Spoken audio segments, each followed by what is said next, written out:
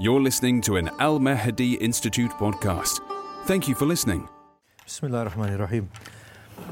Now, we stated that the Quran talks to the people directly at hand. At the same time, talks of the truth as it stands within itself. So there are layered meanings there. Now, of course, we can extrapolate a lot more from the verse than what the verse is giving at face value. That is through contrast of other verses. So we will practice this somewhat as we go along, but we quickly need to cover a lot of ground, so I won't take too long on too many things. Now, if we looked at what we stated last week, that Allah is saying, if you disbelieve, and we translated that as, if you are ungrateful, then Allah subhanahu wa ta'ala does not lose anything. But if you're grateful, then Allah subhanahu wa ta'ala is pleased for you. Now Allah here uses the word, إِنَّهُ عَلِيمٌ بِذَاتِ الصُّدُورِ. Allah subhanahu wa ta'ala is aware of what is within the chests. Now, in other verses, Allah will say, when we'll go there, in this particular surah, that he who Allah wishes to guide, he expands his chest. In another place, Allah says, and those people who disbelieve in Allah, their chests are constricted. Now here the word sadr is used, sadr. Now you will find this in the Quran, that Allah subhanahu wa ta'ala uses different terms. And at times we conflate them and we say they mean the same thing. But they do not mean the same thing. Allah uses the word sadr as chest. He uses the word qalb. He uses the word fu'ad. Fu'ad af'ida, qalb qulub, sadr sudur. When we look at the verses of the Quran, they seem to open up for us. Now, obviously, I'm in no way saying that I know what it means, but we need to deliberate together as we go along. بُعْثِرَ مَا فِي الْقُبُورِ وَحُصِّلَ مَا فِي الصُّدُورِ. The graves will be opened, and people, whoever is within the grave, will be raised, and whatever is within the chest will be taken out. It is as if this human being is a vessel. The chest is the store of the truth of what we are becoming. And what is within the chest is taken out. And that is what me and you are going to be looking like on the day of Qiyamah. But here the word chest means the inner being. When I read the verses of sudur, sadr, sadr, sadr, sadr, sadr, it means the inner being more broader than meaning the heart or meaning the word fu'ad and af'ida. It's in a more general meaning. So whenever we say Allah وَيَعْلَمُ مَا تُكِنُّ صُدُورُهُم, and He knows what their chests conceal, it means of their minds, of their emotions, whether heart is the seat of it or whether fu'ad is the seat of it. Chest is more general. Now, in some other places, Allah subhanahu wa ta'ala uses the word fu'ad together with the word qalb. In some places, the word fu'ad is used and af'ida is used, and in some places, the word qalb and qulub is used. Let us look at these contrasts. Because we will be seeing these things in there, we want to be mindful of how God is using them. So, Allah says that you are in the wombs of your mothers. لَا تَعْلَمُونَ شَيْئًا فَجَعَلَ لَكُمُ السَّمْعَ وَالْأَبْصَارَ وَالْأَفْئِدَةَ. He made you hearing, sight, and af'ida, fu'ad. Af'ida, the plural, af'ida is plural of fu'ad.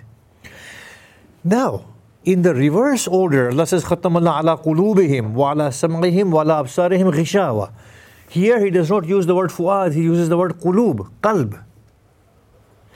In the verse of hell, He says, الَّتِي تَطَّلَعُ عَلَى الْأَفْئِدَةِ, the fire that will rise from the af'ida, the fu'ad. And when it comes to the qalb, He uses two words. فِي قُلُوبِهِمْ مَرَضٌ فَزَادَهُمُ اللَّهُ مَرَضًا إِلَّا مَنْ أَتَى اللَّهَ بِقَلْبٍ سَلِيمٍ. So we are looking at the word qalb and we are looking at the word fu'ad, and they have distinct meanings. The word sadr is a general meaning to mean the inner state. Generally, whether it's the state of the heart or the general state of the fu'ad or whatever it is, the inner thoughts. Yes? Sadr. When Allah says, ضَيِّقًا حَرَجًا, He makes their hearts constricted as if they are يَسَّعَدُ في السماء, as if they are climbing into the heavens where there's a drop of oxygen and the physical constriction. So He's talking about the physical constriction that's felt through psychological states. We feel physical constriction. Here He will say He broadens the heart, and we physically actually feel like that. there are certain emotional states. I don't know if they raise certain enzymes, cause certain enzymes or certain hormones to come out in us, that we feel this expansion. We feel beauty, we feel happiness. We can embrace the whole world. These are the inner states that are depicted by the word sadr within the Quran. The attitude is depicted by the word qalb within the Quran. The attitude. So Allah subhanahu wa ta'ala says, they have eyes with which they see not. They have ears with which they hear not. They have hearts with which they reflect not. So heart here is a point of realization. And it is the inner attitude. So Allah subhanahu wa ta'ala says, Khatamallah ala qulubihim. Allah seals their hearts. Now if heart was only understanding, then that means that they do not understand what the Prophet is saying. Then that defeats the whole purpose. If they did not understand what the Prophet is saying, it defeats the whole purpose because they're not understanding it. This is not what God is trying to say. They have hearts with which they understand not means they have hearts which recognize not. That's actually what it means. They understand the logical arguments very well. They understand the rational arguments that the Prophet is placing. But they are not in a position to accept them due to that impediment of attitude and the heart, i.e. their identities and their personalities. So heart is reflecting the state of personality and inner attitude. No matter how much you tell them, O Prophet, they will not listen to you. Khatamallah ala qulubihim. Allah has sealed their hearts. Fi qulubihim maradun. Their hearts are not sealed, but there is a sickness in their hearts, which actually prevails over the faculty of recognition. They will not acknowledge, they will not recognize, they will not acknowledge, no matter what you tell them. Now you find that often within us ourselves, that when we are biased towards something, we will fail to recognize the truth despite understanding it. And we will find utmost arguments to defeat that truth. This is not that the truth does not make sense within itself. It means that we do not have the ability to acknowledge it and to recognize it. Now this is interesting now, the word fu'ad. Allah says in the Quran that when the mother of Moses placed Moses inside that basket and cast it into the Nile or the river or whatever, فَأَصْبَحَ فُؤَادُ أُمِّ مُوسَى فَارِغًا or فَارِغًا. The fu'ad of the mother of Moses became empty. Now here, she is beginning to miss Moses and she is becoming very emotional. Allah says, but we calmed her heart. And had we not calmed her heart, she would have displayed that she has done this to Moses and that Moses is her child. So here's a contrast between fuad and qalb. Qalb, when we are stable, the inner states of the heart, we are stable, we are anxious, we are in love, we are hating. This seems to be the seat where the qalb is. Whereas fuad seems to be the whole mental faculties. How we think, we begin to miss, we imagine things, so on and so forth. So now, when we begin to miss somebody, our hearts become emotional, don't they? And then we speak out. Yes? When we begin to think something, and the hearts became enraged, if it's an angry, a thought that incites anger, for example. So this is the way in which these words are being used, and it's extremely intriguing, the way these fluctuations happen within the Quran. So pay quite close attention, because whenever Allah subhanahu wa ta'ala uses the word, obviously the Arabs had a particular utility of that word, which we need to refer to. How did the Arabs in their poetry utilize those words? And now how is Quran using it in line with their understanding and in line with the contrast that Allah subhanahu wa ta'ala makes within the Quran? The verse then says, now this was pertinent not only to the Meccans, but this is the eternal part of the Quran. I do not say that the Quran is eternal in form in every space, in every place. Quran is eternal in its essence. The forms of the Quran were there to accommodate certain things. But there are certain forms of the Quran that talk about human psychology, that talk about theology, that talk about cosmology. These are hard facts. And since they are factual of the nature, they are eternal in that sense. So here Allah subhanahu wa ta'ala is saying that, well, when you are faced with difficulties, you turn longingly to Allah. I ask a simple question. The Meccans were not acknowledging the existence of Allah. How did this verse make sense to them? What Allah subhanahu wa ta'ala was telling them here is a very deep reality. That in your own souls, you refer to God of gods. The one beyond Lat, the one beyond Uzza. The one who can truly come to your aid at that point. The one that is deep within you. You revert to Him. All the veils break. And then you find Him, that God. The true God that is inside you. Now Bilqis, when Sulaiman took Bilqis and she thought this was a stream of water. She lifted her robes. And then she was told that these are emeralds and pearls, or emeralds and rubies. She said, "Oh my Lord, I have been oppressive to myself, and I submit with Sulaiman to Allah, the Lord of the worlds." So Allah here was the other. But "Oh my Lord" was the real God that she immediately talks to. Is that getting through? We are all acknowledging God at two levels. One is, "Oh my God," the one that's deep inside there. And the other one is Allah, with His definition of being one, the overpowering, the supreme, the most beautiful, the most benevolent, the most forgiving. But in there is the real recognition of God. This is what the verse pointing at, because then the Meccans say, "We don't know Allah, we don't recognize Him."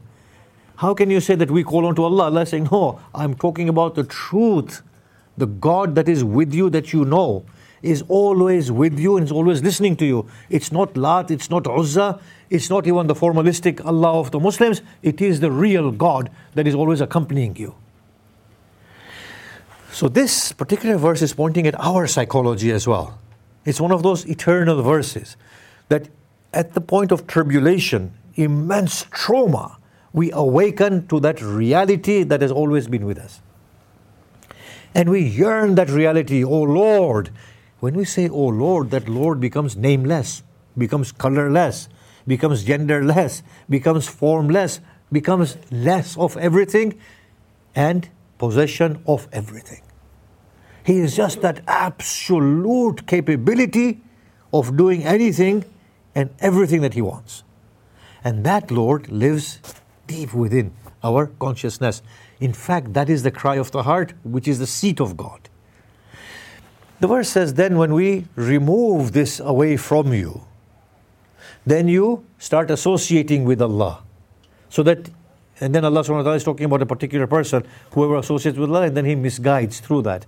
Now, obviously it depicts our state as well. I'm sure we are not like that, but it is a tendency that we have, that when we are in hospital and our children are suffering, our parents are suffering, so on and so forth, we plead to that nameless God. We plead to that nameless God. That state of attentiveness towards God is removed once the condition stabilizes. We slip away into our make-believe, fabricated, illusionary and deluded worlds once again. This is a psychological state towards which God is pointing us to. That this is an ongoing state. This is not the state of the mushrikeen. This is a state of humanity at large. This is our nature. And we are supposed to increase God focus by the minute, by the instance, and not to slip back into those states. Now, if you look at what Allah says here, Allah subhanahu wa ta'ala in the next verse says, إِنَّمَا يَتَذَكَّرُ أُولُو الْأَلْبَابِ. Indeed, remember, mine are only those who are the possessors of albab. Ulul albab. So the people of lub. Now, lub means the kernel, the core of a thing. Ulul albab means the possessors of deep insight. You see, when we put away all our likes and dislikes, and we think into something very honestly and truthfully, we will say, yeah, this makes sense. Allah seems to be calling this the ulul albab. Now He's going to repeat this again and again. Ulul albab, the people of the lub. But He says, none remember this except for ulul albab. Now, when Allah subhanahu wa ta'ala uses the word remembrance in the Quran, see, we often misinterpret the word remembrance. Remembrance is not to recall or recollect that which was known by us and then forgotten.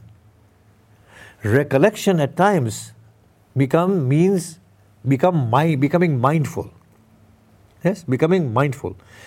The Quran is a reminder. Reminder of what? A truth that is forgotten? No. A truth of which we have become mindless. So when the Prophet said to the people, don't kill, it's bad. Don't steal, it's bad. Don't cheat, it's bad. People said, he makes sense. We had forgotten this. But the thing is, how do you know it's the truth? It was a piece of information that you got. Where can you make a judgment that this is the truth? Who can teach you that?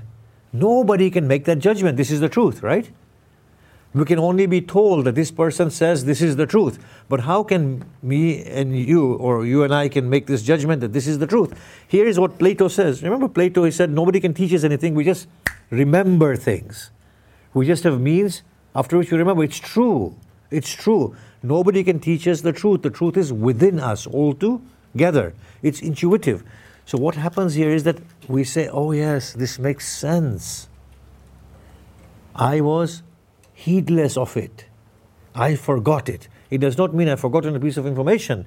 I became heedless of something that is so obvious. If we were to give this interpretation to this يَتَذَكَّرُ, and we were to say that verse, we were to analyze that verse, أَلَمْ أَعَهَدْ إِلَيْكُمْ يَا بَنِي آدَمَ, did I not take a pledge from you, O son of Adam, that you will not worship the devil? Or the verse in which Allah subhanahu wa ta'ala says, indeed, I took from the children of Adam a pledge. Alastu bi rabbikum, am I not your Lord?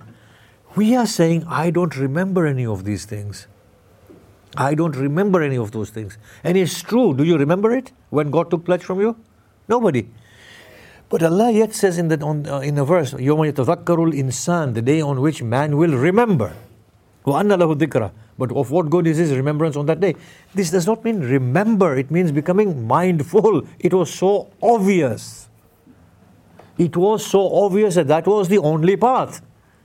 The only path is one of growth, moral refinement, spiritual alignment. That was the only path. How can there be any other path? So tadakkur in the Quran often means in the meaning of becoming mindful of something that is already available, not trying to remember something that might have become forgotten.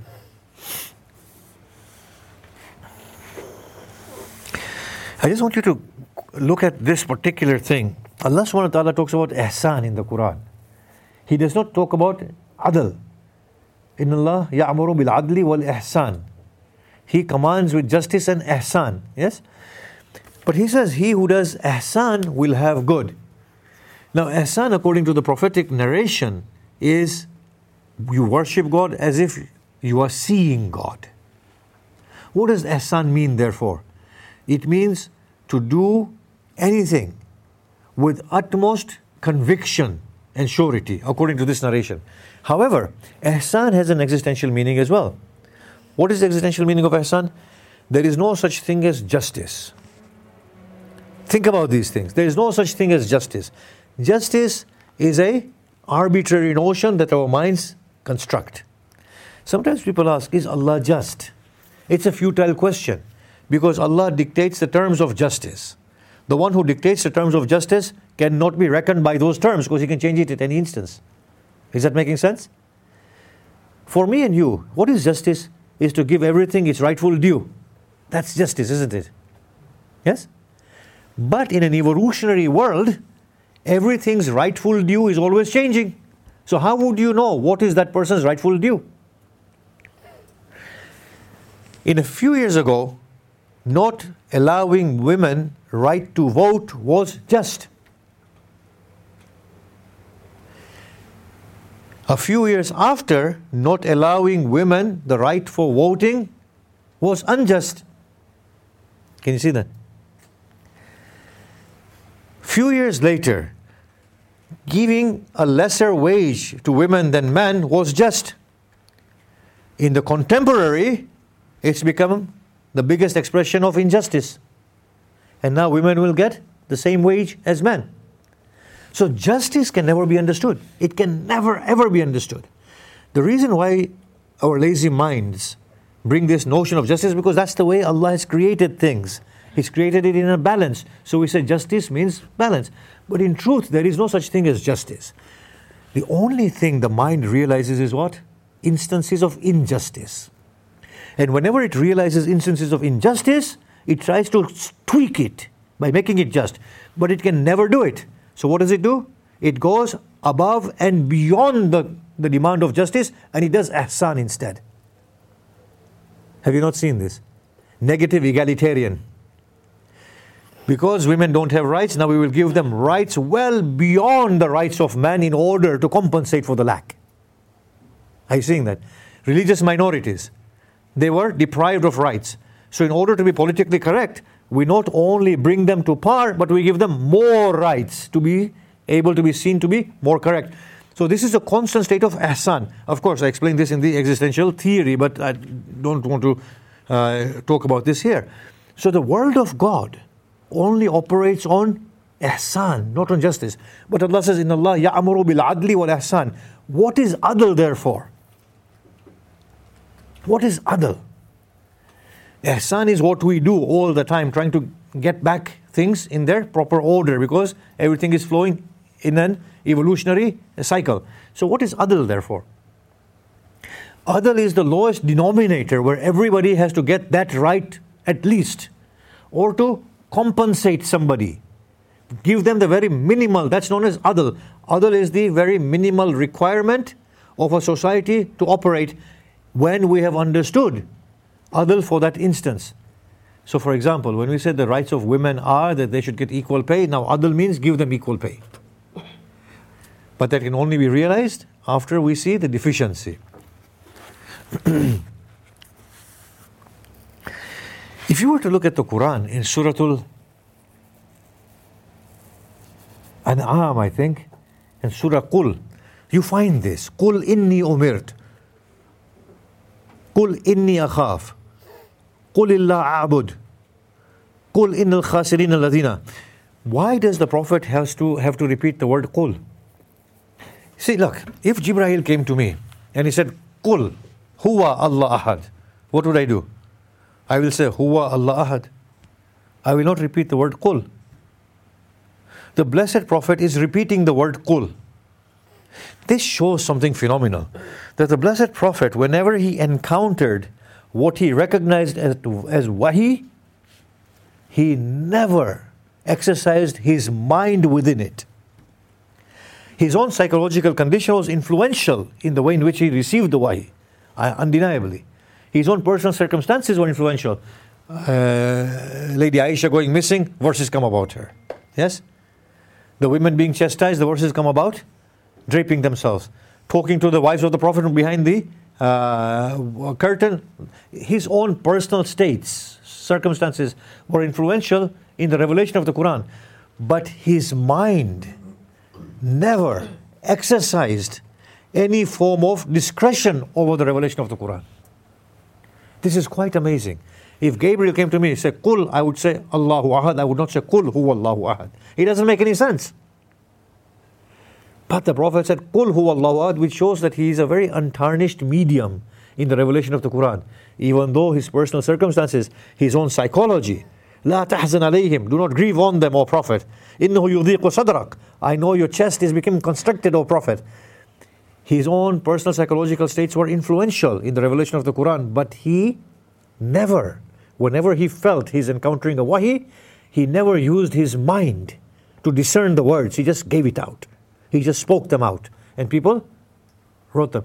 Now, if you look at Surah Qiyamah, and I've discussed this in many of my lectures, there is a beautiful flow, and suddenly the flow breaks. It's addressing the Prophet. لا تحرك به لسانك لتعجل به.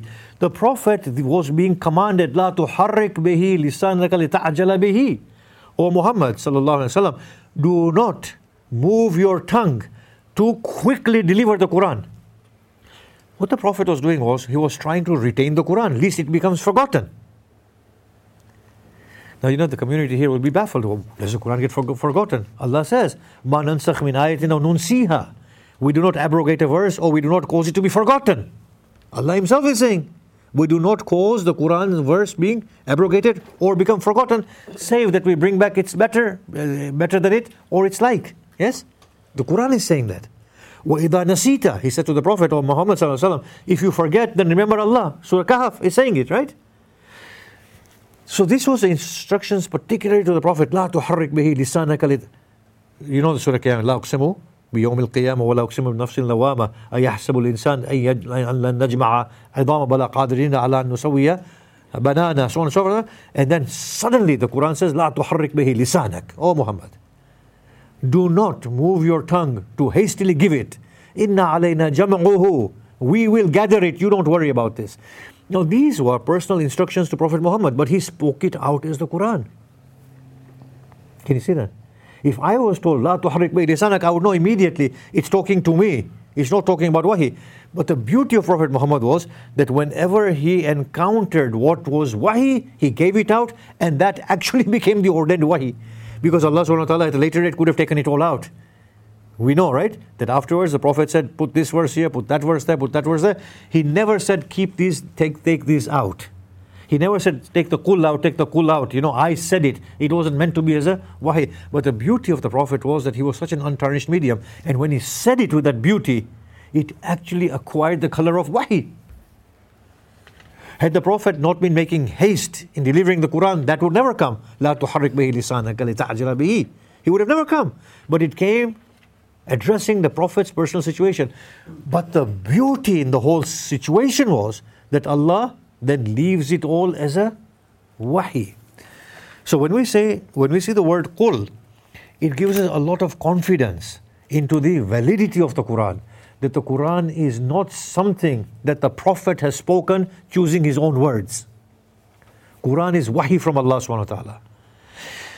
The Prophet says, I mentioned this a couple of weeks ago, that the surah says, look, has he ever written anything like this before? Have you ever seen his right hand write? He doesn't write. He doesn't read, he doesn't write. So how all of a sudden does he get all of these things? This is what when Abu Sufyan was discussing these things with the elders of Makkah, his wife comes and he said, but Muhammad has never spoken these things before. How does he get such eloquent prose and verses? Where does it come from? It begs the question that it has to be something from a superior source. He can't be learning these things. He hasn't read, he hasn't written, he hasn't spoken. And the Prophet says to them, I lived with you for so many years. Have you ever heard me say things like these? So this gives us a lot of confidence that this Quran is a valid document. If you look at the verses of hell, these are frightful verses. Now, people would say that, well, the Meccans were people accustomed to heat. So if you say there'll be a hot place, it doesn't mean anything to them. So then you have to intensify that heat and make it very hot. On top of this are clouds of fire. On top of that, more clouds of fire. This is not something that I deny. Yes, it has to be made very graphically horrible so people know that there is something serious going on. What is baffling me is, why should there be hell in the first instance? Why should there be hell in the first instance? It's amazing. What is the need for hell? Have you ever thought of that? When you look at the hell, you think Allah subhanahu wa ta'ala does not create without a purpose. So hell seems to be this powerhouse of the universe. Shaitan says to Allah, I will misguide them all. Allah says, لَأَمْلَأَنَّ جَهَنَّمَ مِنْكَ وَمِمَّنْ اتَّبَعَكَ مِنْهُمْ أَجْمَعِينَ. I will fill the hell with you and whoever follows you from them. All of you. Adam has not even been sent to earth, and Allah is saying, I'm going to fill the hell with all of them. وَلَقَدْ ذَرَأْنَا كَثِيرٍ. We have made many for hell. Jesus said, I see people's souls falling in hell. Yes? Like on a rainy day, you see the drops of rain descending in abundance. The Prophet said, for every one of you who goes to heaven, 1,000 will go to hell. So Sahaba began to cry. that after in 1,000, 999 will go to hell and 1 will go to heaven. Yes? Doesn't this sound contrary to what I normally preach? So they cried. So the Prophet said, no, it's Yajuj and Majuj will be going to hell, not you guys. You guys will be spared by and large, yes? I'll be doing shafa'at. And Yajuj and Majuj, we need to talk about them at some other point. Yeah? But why is hell needed? Why is hell needed? When you look at this verse, and verse is similar, I ask you to go and ponder on these things, yes? وَقُودُهَا النَّاسُ وَالْحِجَارَ وَعِدَّةِ الْكَافِرِينَ. Its fuel is man and stone. So until the fuel gets there, the hell does not burn. Yes? And when the hell is kindled, so it's not kindled yet, because the fuel is not there. الَّتِي تَتَّلَعُ عَلَى الْأَفْئِدَةِ. The fire that springs from the af'idah. It seems actually that inferno is the human soul and human mind that will just combust and will be burning. But Allah's work is always filled with wisdom. It's always filled with wisdom.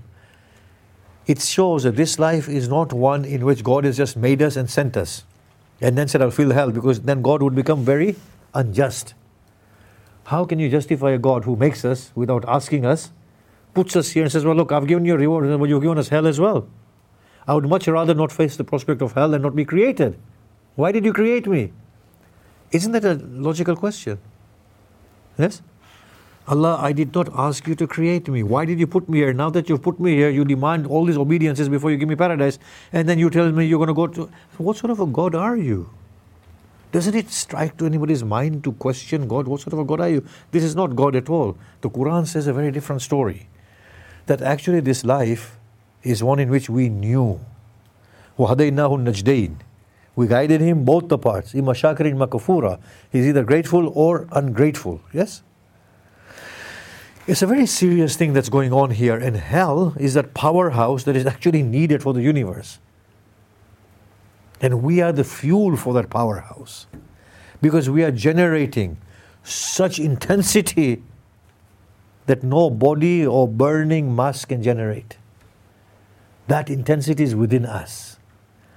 That is the way it's appearing to me. Please read the Quran and see what it is saying. Allah says to them, taste, this is what you have earned. This is what you have done yourself. Now if you look at the verse before, لا تَذِرُ وَازِرَةٌ وِزْرَ لا تَذِرُ وَازِرَةٌ وِزْرَ أُخْرَى.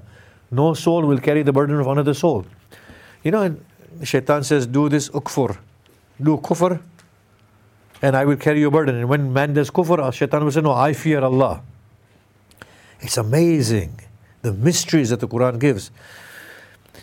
No burden will be borne by another soul. It's like saying to somebody, look, the book that you read and the book that B reads, the book that B reads will not transfer from his head into your head. It's an existential story. What your soul becomes is what your soul becomes. What his and her soul becomes is what his and her souls becomes, and nobody can share anything. Yeah? What you're becoming is you. Nobody can bear your burden. Even the great prophet will not be able to bear your burden. As the great prophet himself said, standing on the Mount of Marwa, if you come to me on the day of Qiyamah with your nobility of being Quraysh, if you have not done good, I will not be able to do anything for you. And if somebody despicable in your sight comes to me on the day of Qiyamah, having done good with Allah, he will have all the good. Yes? Imam Sadiq said, I do not have any kinship with Allah. I can't do anything for you. It is between you and your God. If you don't study, you're not going to pass, because I'm not going to sit in your exam. You're going to sit.